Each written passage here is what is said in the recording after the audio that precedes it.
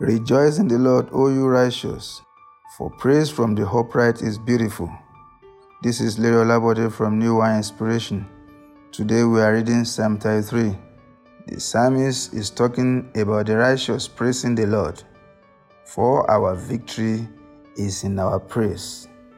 Our God is so merciful that in all time we should declare His praise.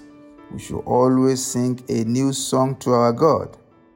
Declare His greatness, how He gathers the waters of the seas together, how He has done so many wonderful things in our lives.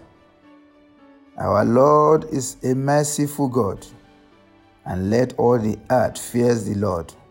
One of the things that stood out for me in this scripture is the fear of the Lord and trusting the Lord Almighty. For He spoke and it was done. He commanded and He stood fast. No counsel of God upon our life will fall to the ground.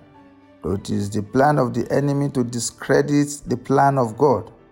But the Lord in His mercy said in Job chapter 5 verse 12 that He frustrates the devices of the crafty so that the enemies cannot perform their wicked enterprise. Also in Psalm 21, He said the enemies will plan evil and divide wicked scheme, but that they will not succeed. The counsel of the Lord stands forever. The plan of His heart to all generations is forever. He fashions the heart of men separately. No king is saved by the multitude of an army. A mighty man is not delivered by great strength. A horse is a vain hope for safety. Neither shall it deliver any by its great strength.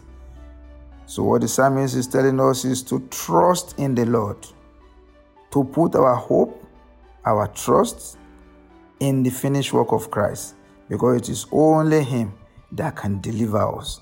It is only Him that can give us mercy, and He's able to deliver us from death and to keep us alive in this season of pandemic. So let hope in His finished work. Let us rejoice in Him, because rejoicing in Him means we trust Him. It means that we believe Him. It means that He is our only hope. It is the measure of your hope in God that will bring His mercy upon us. It is not our performance. So we should learn to trust the Lord and to rely on the finished work of Christ. And as we do this, the Lord will continue to keep us safe. In Jesus' mighty name.